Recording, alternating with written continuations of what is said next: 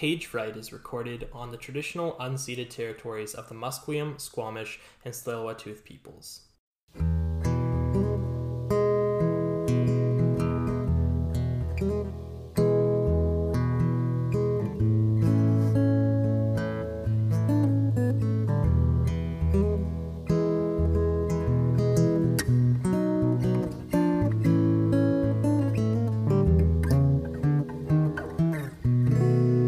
Hello, and welcome back to Page Fright. My name is Andrew French. I'm on Twitter at @TheAndrewFrench, and of course, this is the only literary podcast that I host.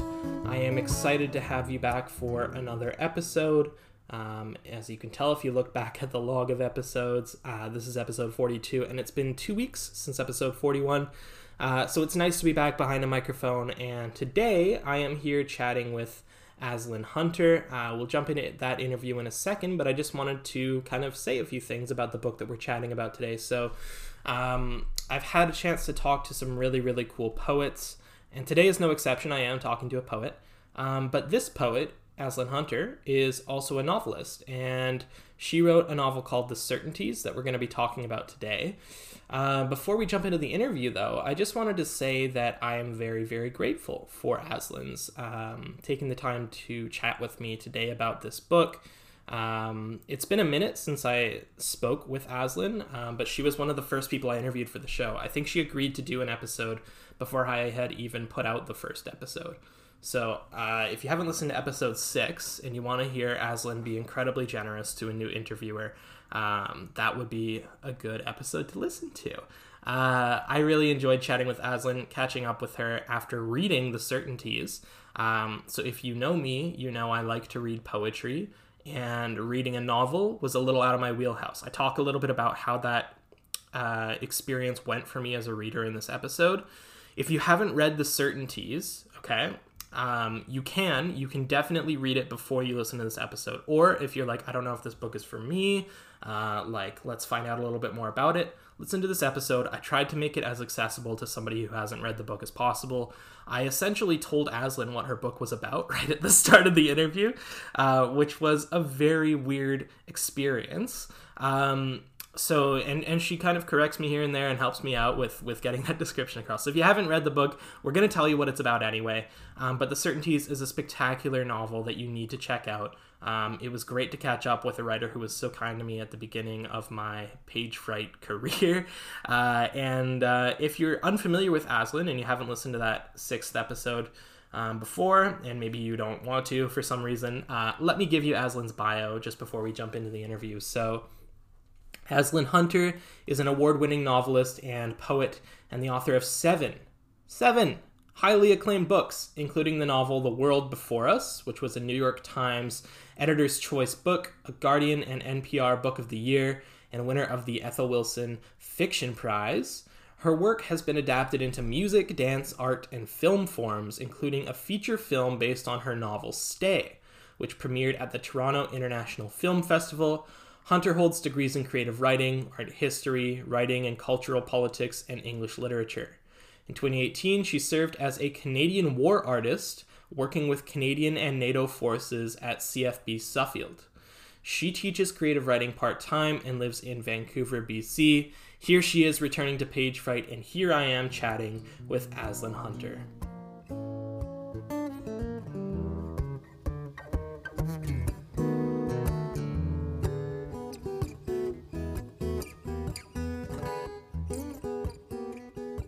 I am chatting again today. It's been a long time, but I am so excited to have Aislinn Hunter back on the podcast. Aislinn, how's it going?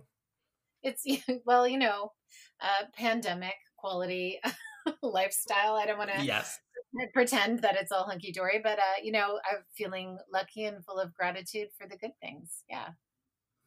Yeah, and there seem to be, I don't know, a lot of good things going on, at least in the literary world as we kind of transition to existing online. There's been a lot of online readings and stuff, and I'm sure you, in promoting this book that we're going to talk about today, have experienced a lot of the nuances of the online literary world.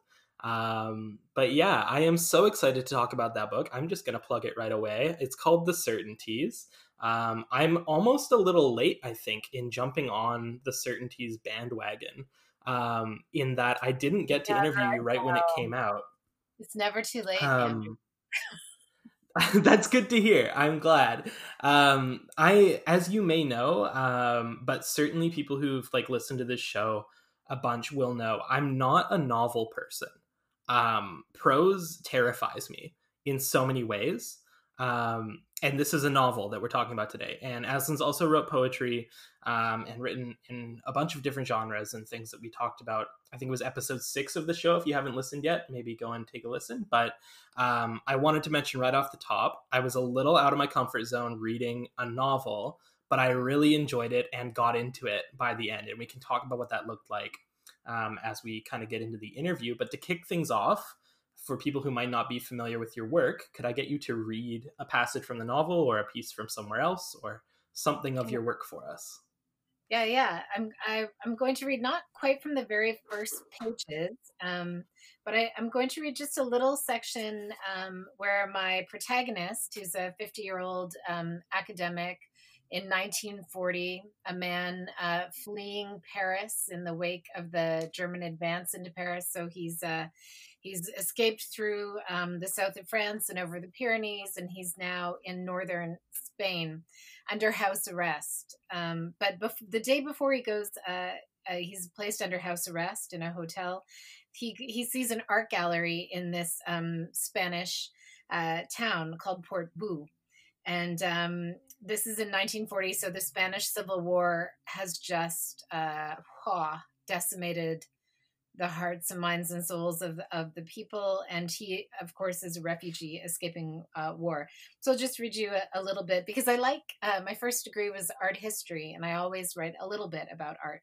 So I thought that I would read this section. All right, here we go. As I turned toward the hotel, I saw a large painting hanging in a window in the corner of the square. I walked toward it. Above an unassuming doorway, the words Galleria Navarro were lettered in gold. There was a sign on the door indicating that the gallery was open, a surprise under the circumstances. In France, all the galleries, large and small, were shuttered, and most art of value had been sent into cellars or into the holds of ships. The painting was of a landscape with a white horse in the middle of it. Not a horse with evidence of muscle and sinew as Géricault or Delacroix would have it, but rather the expression of a white horse. A ghostly figure with her head down to the grass, a gray whorl for an eye, standing against darkly outlined trees and a green register of field. The moon in the upper right-hand corner, full and bright. In the bottom corner of the painting, the date 1901 was inscribed sternly in red. Inside, the gallery consisted of a single room with no furniture and no counters, just 4 white walls hung with a half-dozen works on either side of a curtained doorway, which likely led to a storage area or private quarters. There was a long crack across the room's ceiling, and this crack, like the bomb blasts and bullet holes in the nearby building's fascia and the rubble by the station, spoke to the fact that war had come to this place, too, dug its claws in. The gallery's paintings were mostly landscapes, each an expression fattened by color and line. The work spoke to me of that period of pastoral idealism in Germany at the turn of the century, when a number of artists rejected the academy and set up a colony in the woods so that they could be in the world they painted. I stopped before each work, aware that this was a style that would be somewhat safe to display now, given that the men who might walk through the door could be corrupt Spanish officials, or legitimate buyers getting rich off post-Civil War corruption, or German intelligence agents. I thought then that I should leave, that I was a trespasser, like someone who enters a bookstore only to discover that the books for sale are in a language the individual no longer speaks. Very cool. Thank you for reading that. I always find it so interesting to hear people read their own work. And this was no exception. It's so nice to hear it in your voice instead of the voice in my head. And yeah, I wanted to, I guess, just mention right off the top, as I kind of did there.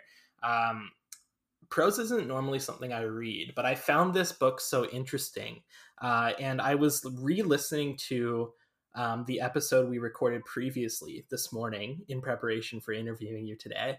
And you mentioned when I asked you probably the most difficult question I can ask, which is to describe your writing style.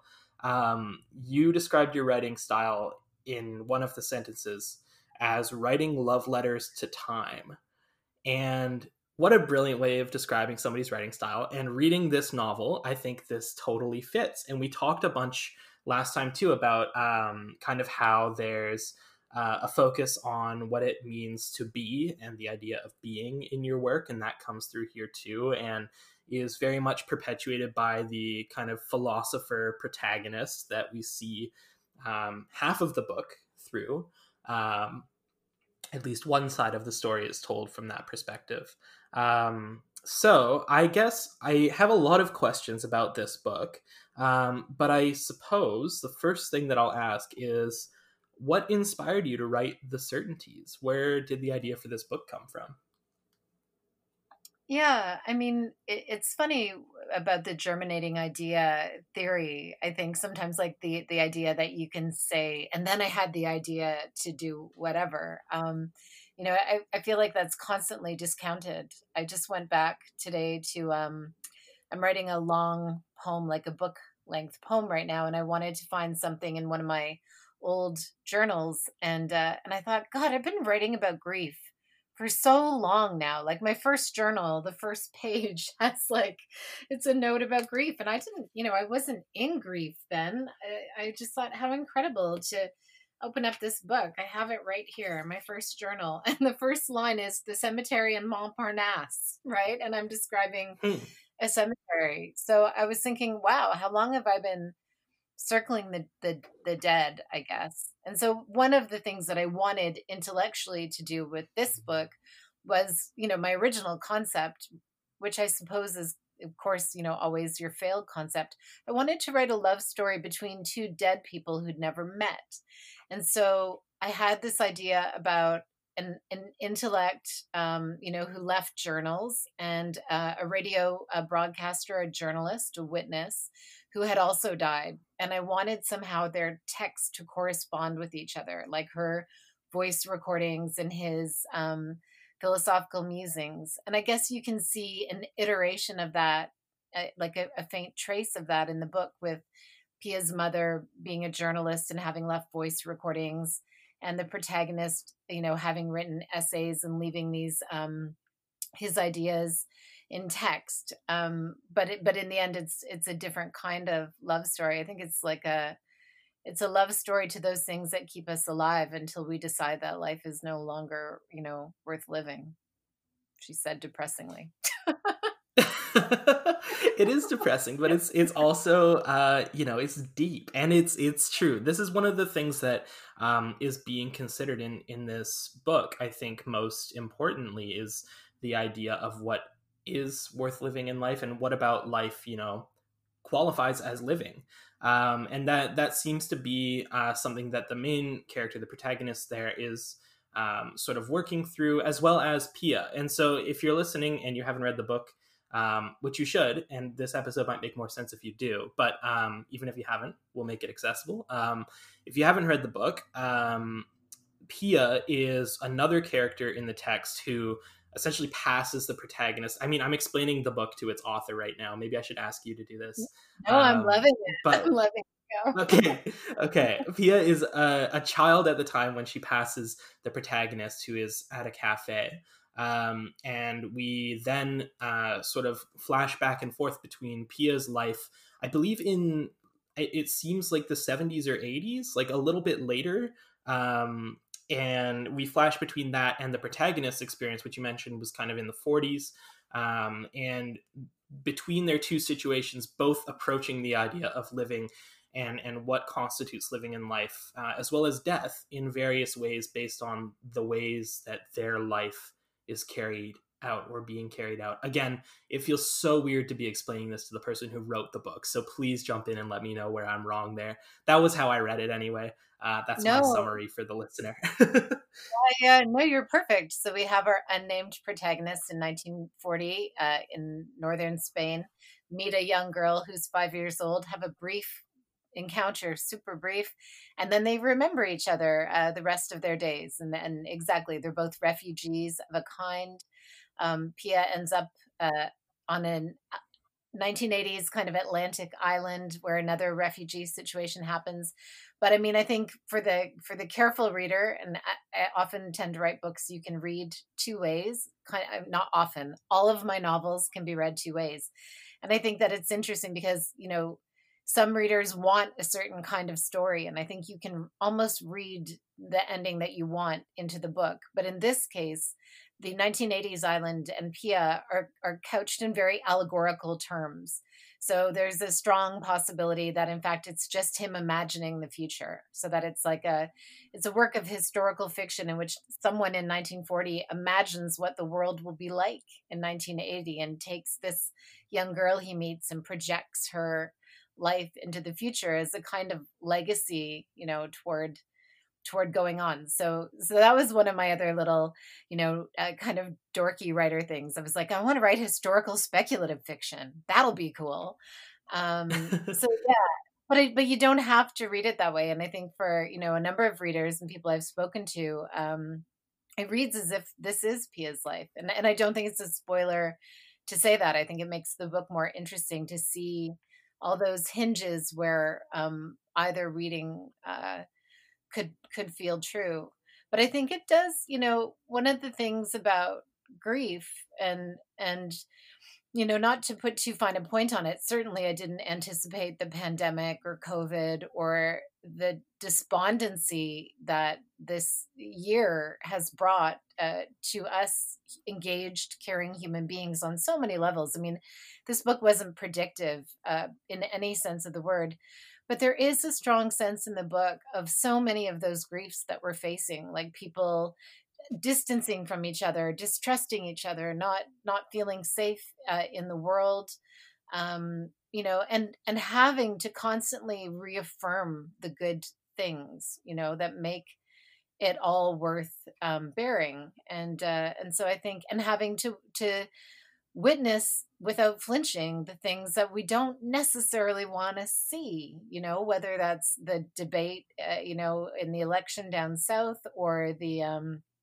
reports coming from countries where the pandemic is raging. I mean, these are equally, maybe not equally, it's never a kind of comparable kind of thing, but these are also really difficult times. And so I think this book is about that tension between being aware and witnessing, and also reaffirming those things that aren't directly in front of you at that point in time in history.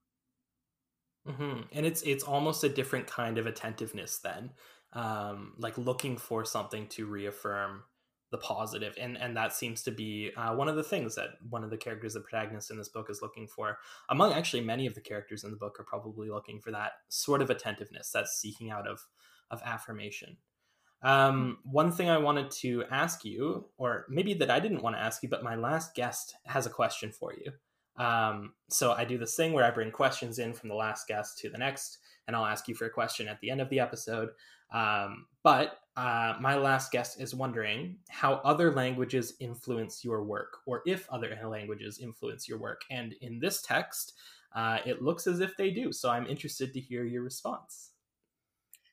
Yeah, I mean, unfortunately, I'm not good at languages, and I still feel like for me, the English language is this trough of like gifts and mysteries that that I just spend all this time in, and it keeps presenting me with surprises, and so part of the interesting conceit of a book like this is really that no one is much speaking English, and yet the whole book is told in English. So my protagonist is German. The other two protagonists in his timeline are French speakers.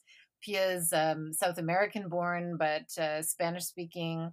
has lived in Spain, so it is interesting to imagine or to try to conceptualize other ways of thinking. I mean, I know enough from reading about languages that languages aren't just different word choices, it's different ways of conceptualizing our relationship to earth, to space, to each other, to emotional concepts. Like languages are ontology. I mean, they're who we are. And so yeah, I mean, I think in some ways the language moments here where people are speaking German or French or um, I think that it's more superficial than informative. Like I think it's an affect of the global reality. I mean, there's that line in the first paragraph where the protagonist says, "When we are dead, we will no longer know our nations."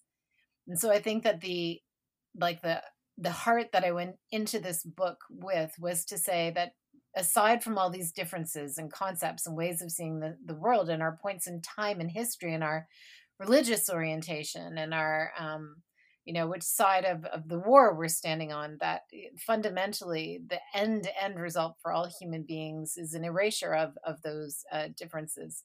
So I loved playing with some of the concepts around language. I liked talking about that game where my protagonist's father, would be in the souks as an engineer, in a North African country. And there was this game they would play where they would look at his appearance and try to guess what language he was to try to sell things to him in that language, which happened to my husband and I when we were in Tunisia. Everyone would start speaking what language they thought that you were. He always got Dutch, and everyone just looked at me and spoke English, which I thought was really funny. Glenn's Scottish, but yeah. So I liked thinking about the global, but also trying to move past differences to find that chord of humanity that is the same. Yeah, and this is something that came up too in the book then, that reminded me when I was asked this question. I did this interview, to be transparent. Your question came from Sadiqa Damer, who I had on the show on Tuesday, so like pretty recently. We're recording this a little bit in advance. It won't be out for a couple of weeks, but when she asked the question, I was just finishing up rereading The Certainties and went through the portion of the book. It's close to the end, but I don't think spoils much, if anything, where the protagonist is picking up a translation of Ovid and reading Ovid in a translation from, I believe, Middle English or to Middle English. I think from Middle English to their language, and notices new things, although they've been studying Ovid all their life and reading Ovid so frequently. They're noticing new things from this new translation from a different language. And so this kind of popped into my head, that specific scene, when I was asked that question about, 48 hours ago. I was just thinking immediately of that scene. So I thought I'd bring that up. I thought that was cool. It was also one of my favorite scenes. And I thought it was very interesting. And I think you're totally right, though we don't notice too a lot of it. I don't speak other languages, at least not well. I know a couple of words here and there, but it's nothing crazy. And I think it's so easy to take for granted how complicated the way that languages see the world differently is. And I love that you're bringing that up there. Yeah, when I was doing my PhD work, I was reading like I want to say all the Heidegger. Felt like I read all the Heidegger. And the translations. I was obviously reading Heidegger in English, and like the ample paragraphs on just the translation of a word and how the translators had to flatten it for English, but how in German it had all of these dynamics. I mean, that level of that interstice between my language and another language where I'm reading a translator, or even in the Russian, or if you're reading Tolstoy in translation, I love hearing how that interlocutor is giving us this bridge to another set of beliefs or assumptions. But also, what I think that we forget, or not that we forget, I think it's just we don't often, as writers especially, speak about the ownership that a reader is entitled to take on a book. And so I think we sometimes, in this unfortunately commodified culture we live in, where a book is a thing and not a gift, and it's a product and it's for sale and it's, consumed. I think in that model of things, sometimes that we lose that it's actually a gift exchange between minds, and that the reader is a huge part of the participating exchange. And for writers, we sometimes get the gift of that, like you talking to me about my book, and how you read it, so now it's our book. But I think that languages are like that too, that the conversations between the speakers and about that entity in the middle, which is translation, or which is a word that means one thing in one language and something else in another. I mean, that's where so much, I think, of the excitement is, and so many of the potential truths or deeper meanings. Yeah, there's so much to language that I wish I knew more about. I have tried to learn other languages. I get nowhere with it. I'm horrible with it. But I find it so fascinating reading translations and thinking that one day I could be able to translate something. What a fun idea. I would love to actually talk to a translator. If somebody's listening and you translate books, please reach out to me because I'd love to talk to you.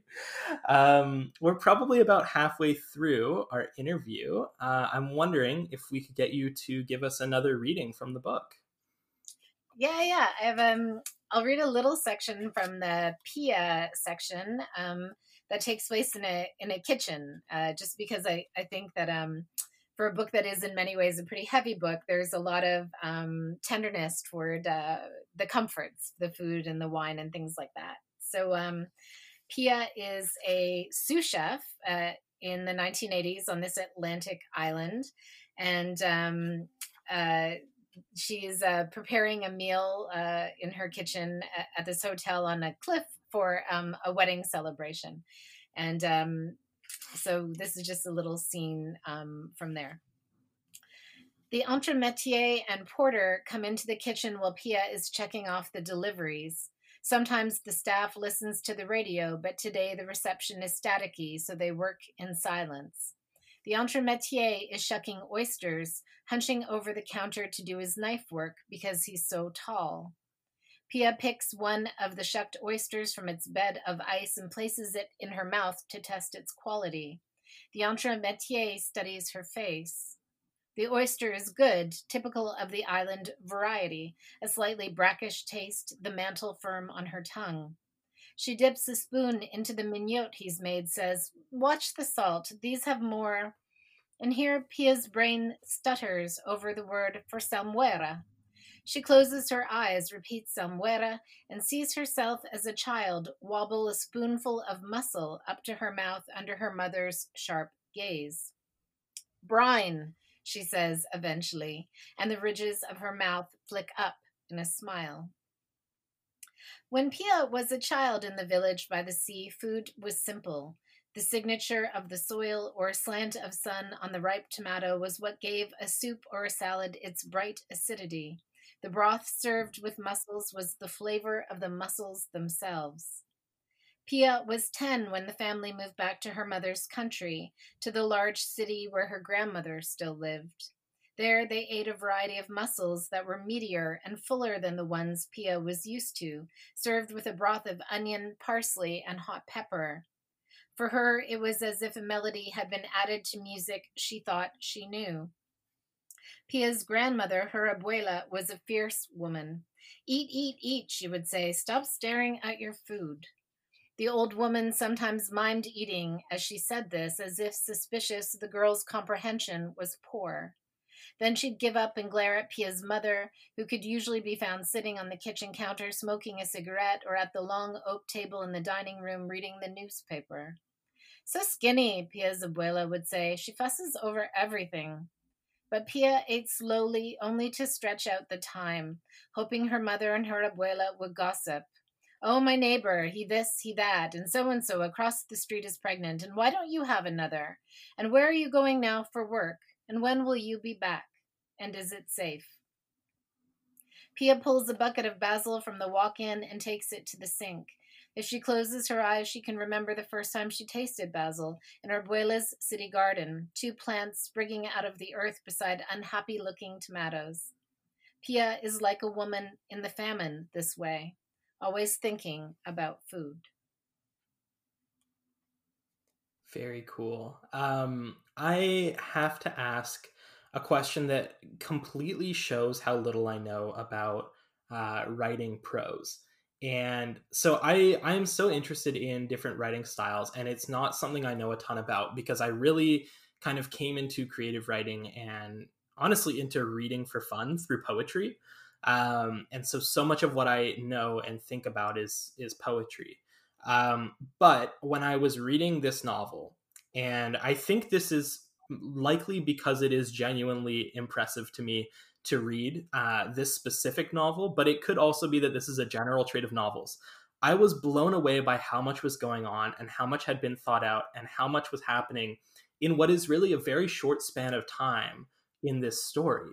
And so all of this to lead me to the question of, I know you've written in other forms before as well. So, what does a novel like this require that from a writer? That writing, say, you mentioned you were writing a book length poem. How is that different from writing a novel and approaching a novel?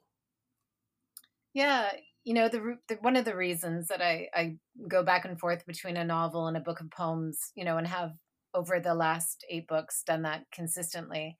I think, you know, the novel is it's such a marathon. It's such a long race with very little rest and no, you know, for me in my writing process, very few victories, in the sense of feeling like, okay, you know, oh wow, I did some good work there.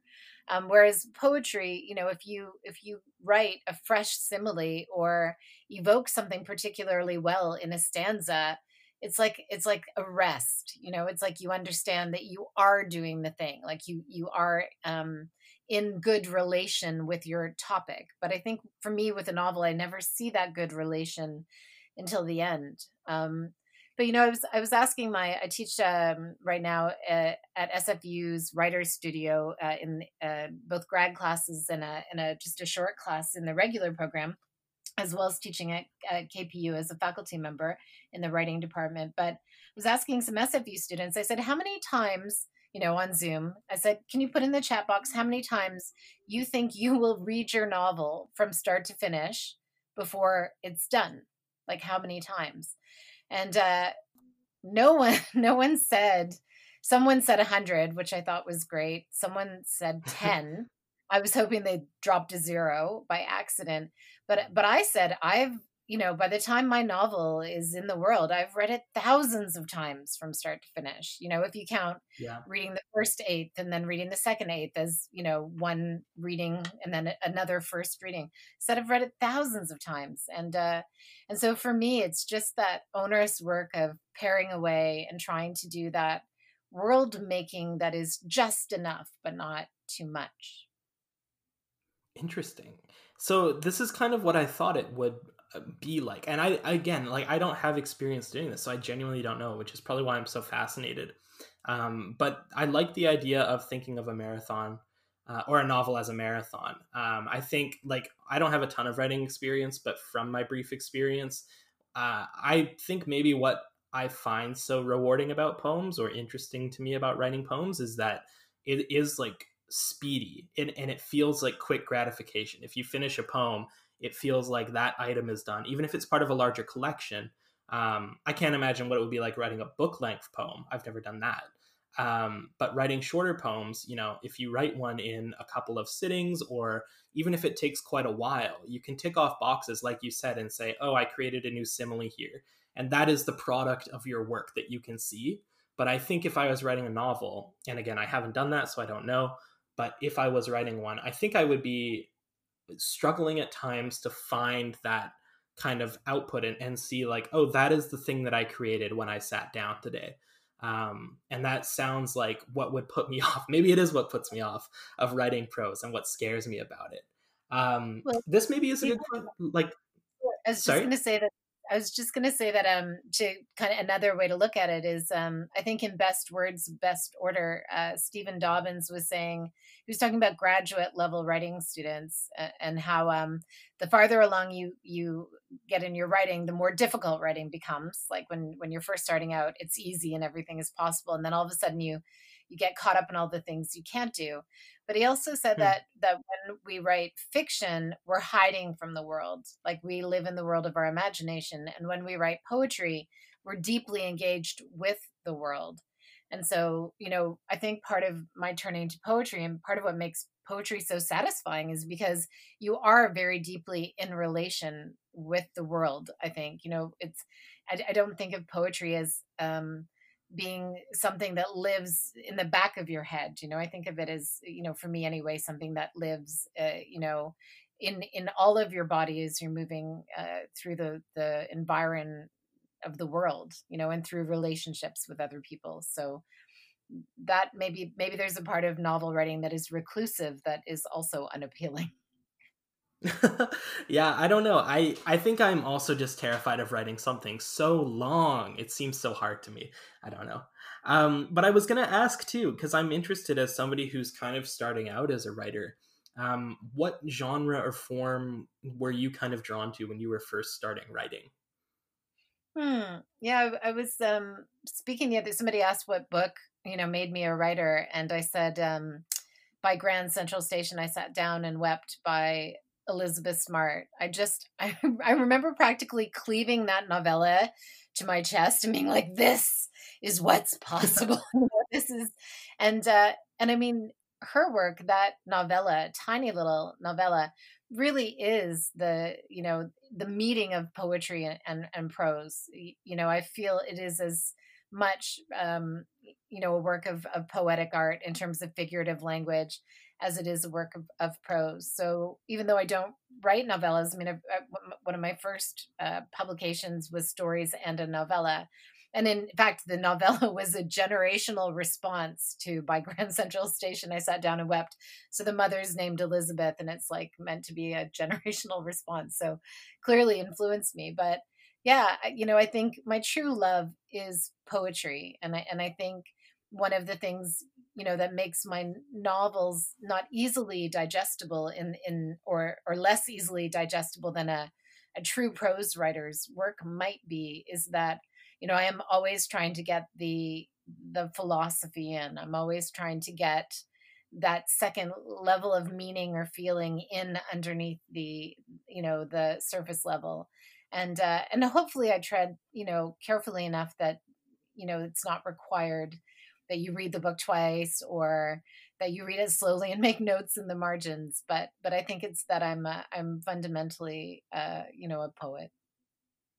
She I confessed. think I think also I wanted to mention just a small anecdote, I suppose, and less of a question. But you mentioned there that you were hoping it wasn't the case that people were stopping all the time while reading the novel and making notes in the margins and such. So I picked up this book and immediately had a pen in my hand and started underlining lines I liked and making notes. And that lasted probably 15 to 20 pages, and then I just got taken away and was like fully engrossed by this story. Like I was fully into the book. So I don't know that that was necessarily the case for me. Like I started out looking for things and finding them everywhere. But then I think part of the reason why I read it a second time before we chatted was that I wanted to go back and do this kind of highlighting and looking for things and adding marginalia and all of this, that I didn't do on the first reading because I was so taken away by the story. And that was part of, I guess, why I enjoyed the book so much. I think is that I could just come back to this, and like you mentioned, it was kind of like almost in the back of the mind, like almost a way to escape from all of the craziness that's going on right now. And obviously, like you said too, you didn't know that we were going to have a global pandemic and all of these things going on, but and I don't know if this is unfortunate or not, I don't know, but it certainly makes the book very relatable right now. Some of the characters in the book, anyway, where it feels like the things that they are looking for and the attention that they are paying to the world seems to reflect much of the way that I'm thinking, and it seems the people around me are thinking just as a product of the time that we're in right now. So I guess a couple of things that I'm saying there, not really questions, but notes, giving notes to the author of the book. That's right. You're good at that. You're doing great. Yeah. No, I think that's true. I mean, I've been doing a number of readings now, and reading, through Zoom at a writers festival and thinking about the disconnect and the world that we're living in. I've been surprised by some of the segments that I've been reading, thinking like, wow, this part also speaks to the time, and yeah, just feeling that, that dissonance, right? The struggle and Yeah, the breakdown of our social and cultural norms. That's fundamentally what a lot of, I think, our grief is about. And people, yeah, losing their jobs or having to work to the bone because they're a healthcare worker and stuff like that. Like, really, we're in a state of emergency, and not the future is uncertain. And I think all of that is weighing on us. for sure, for sure. We are unfortunately slowly approaching, we still have some time, but slowly approaching the end of the episode. And so I need to get a question from you for my next guest. It can be about literally anything, literary or otherwise. But is there anything you're wondering that an author might be able to answer for you? Yeah, I'm always interested in hearing other writers speak about how physical locations, how place informs their writing in a not in a conceptual way, but as an actual location. Like, how does the setting inform or shape the work when it's a real, Ooh. like when you're in it? Yeah. Yeah, and you might remember that I did this probably the first time that we did an interview, but I do that thing where I turn the question around and now I ask you. Oh, I So how forgot. does place, yeah, how does place and setting influence the way that you're thinking through your work and creating your work? Ah, good. You're so smart to do that. And mean. Yeah, no, you know what? I have found myself again in recent conversations saying that I still believe place is more important than character as a shaping and informing entity, being, place as being. And so, yeah, for me, you know, I'm coming to witness place. I'm trying to be someone in the world who isn't moving through a space, but who is a participant or a witness to the places that I am inhabiting. And so, in that way, I'm trying to let the being of a place speak to me, or sometimes in poetry, literally, if a branch falls off a tree, I put that in the poem, right? So it's this idea I learned from a New Zealand poet, Stuart Cook, where he talks about writing with place. And yeah, so for me, I'm trying to integrate place in a more intuitive and kind of active way in my writing, and especially in my new long poem. Interesting. I am doing a very similar thing. I started talking about it a little bit in the last episode, so people might get tired of hearing about it. But I started walking recently, like to write. And this isn't Mm, a thing I normally do, but trying to kind of like pay attention to the things that I see around me and the spaces that I'm going through, and pay kind of a mindful attention to all of these things. And I was just speaking of Zoom readings at, I believe it was a Word Vancouver reading, and it featured some of my favorite people. It was Betsy Warland was one of the readers, and Alex Leslie, and it was hosted by Rob Taylor. And I believe Trevor Carolyn was the other reader as well. And they were talking about, I want to say it was like the poetics of space or something like that. And I'm going to repurpose my question that I asked in that reading for you, because I'm interested now that we're talking about it. What is kind of like, what are the things that you're looking for when you enter a new space? If you're going to write about it, what are kind of the things that you focus on and try to pay attention to, if there is anything?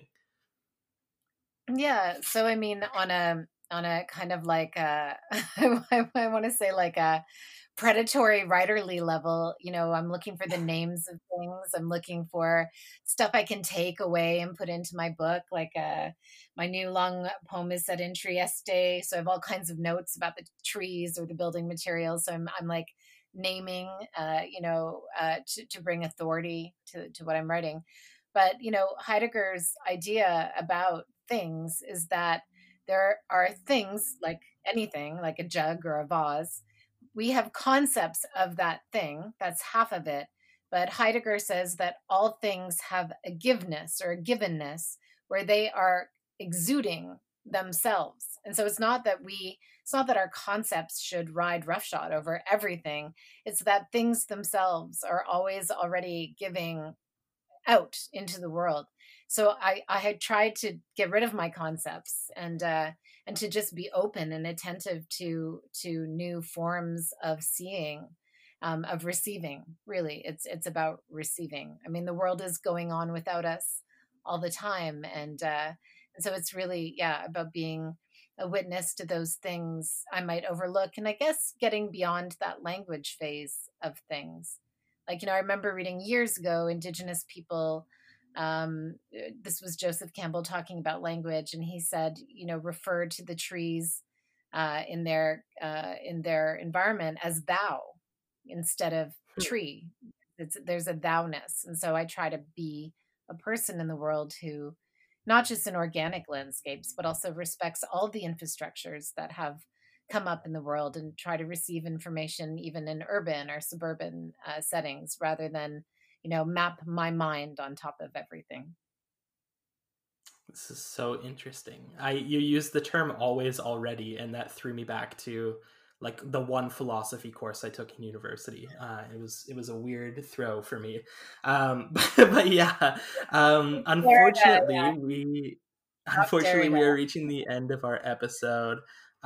So I'm wondering if I can get you to read one last reading for us.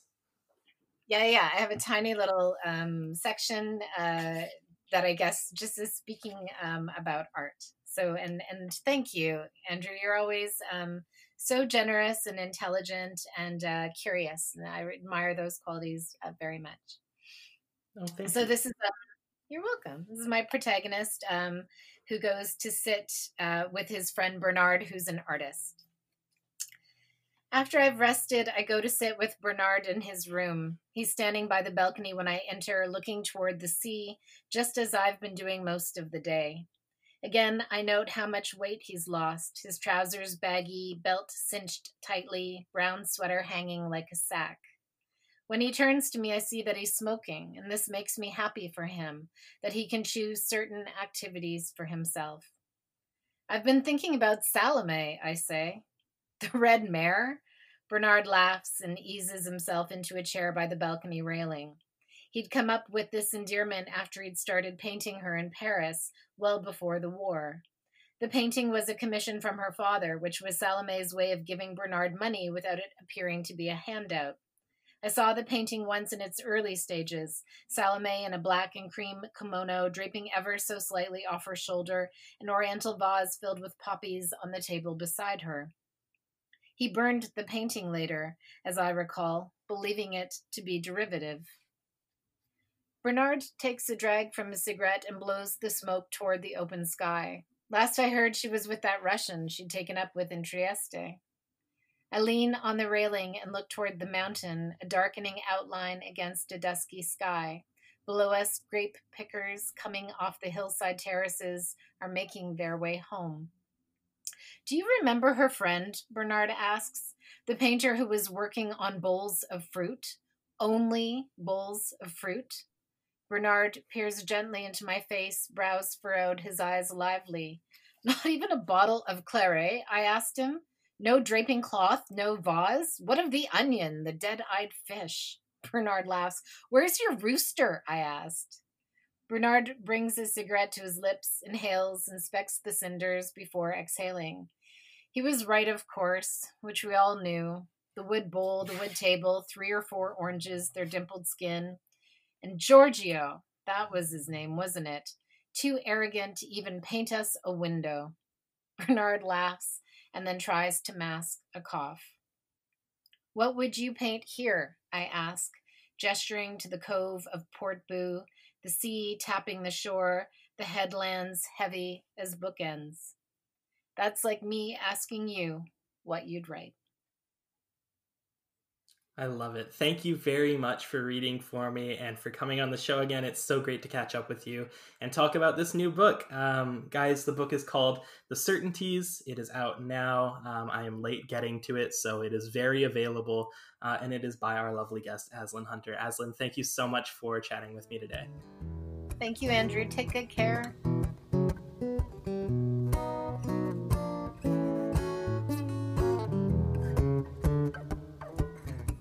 Well, there you have it. That was me chatting with Aislinn Hunter. I had a really good time chatting with Aislinn, and it's really cool to listen back to that interview now. It's been almost 2 weeks since I interviewed Aislinn, to give you a little bit of a transparent look behind the scenes here. And it's nice to think back about this book again and revisit it in my head. I really did enjoy reading it, although it was a novel which terrified me in many ways, as you heard. I got over that fear and got really, really into this book, and it was very cool. So if you want to buy The Certainties, if you want to read The Certainties, there's a link in the description of this episode. Of course, among those links, you'll also find all of the things that allow you to find more episodes of Page Fright. So if you want to make this official, if you like what I'm doing here, it's super easy. You can subscribe to the show pretty much wherever you're listening. You can also leave a review, which helps amazingly. It helps other people see the show more. And so that'll help more people find these writers and their work, which is really the end goal here. If you want to listen to more Page Fright and for some reason you can't find it on the app that you're using to listen to this, you can go to @PageFrightPod on Twitter, or you can go to theandrewfrench.com. That's about all I have for housekeeping stuff. I really appreciate you listening to this episode. We will be back soon with another interview that I'm very excited for. So thanks again for listening. My name is Andrew French. I'm on Twitter @theandrewfrench. And this, of course, has been Page Fright.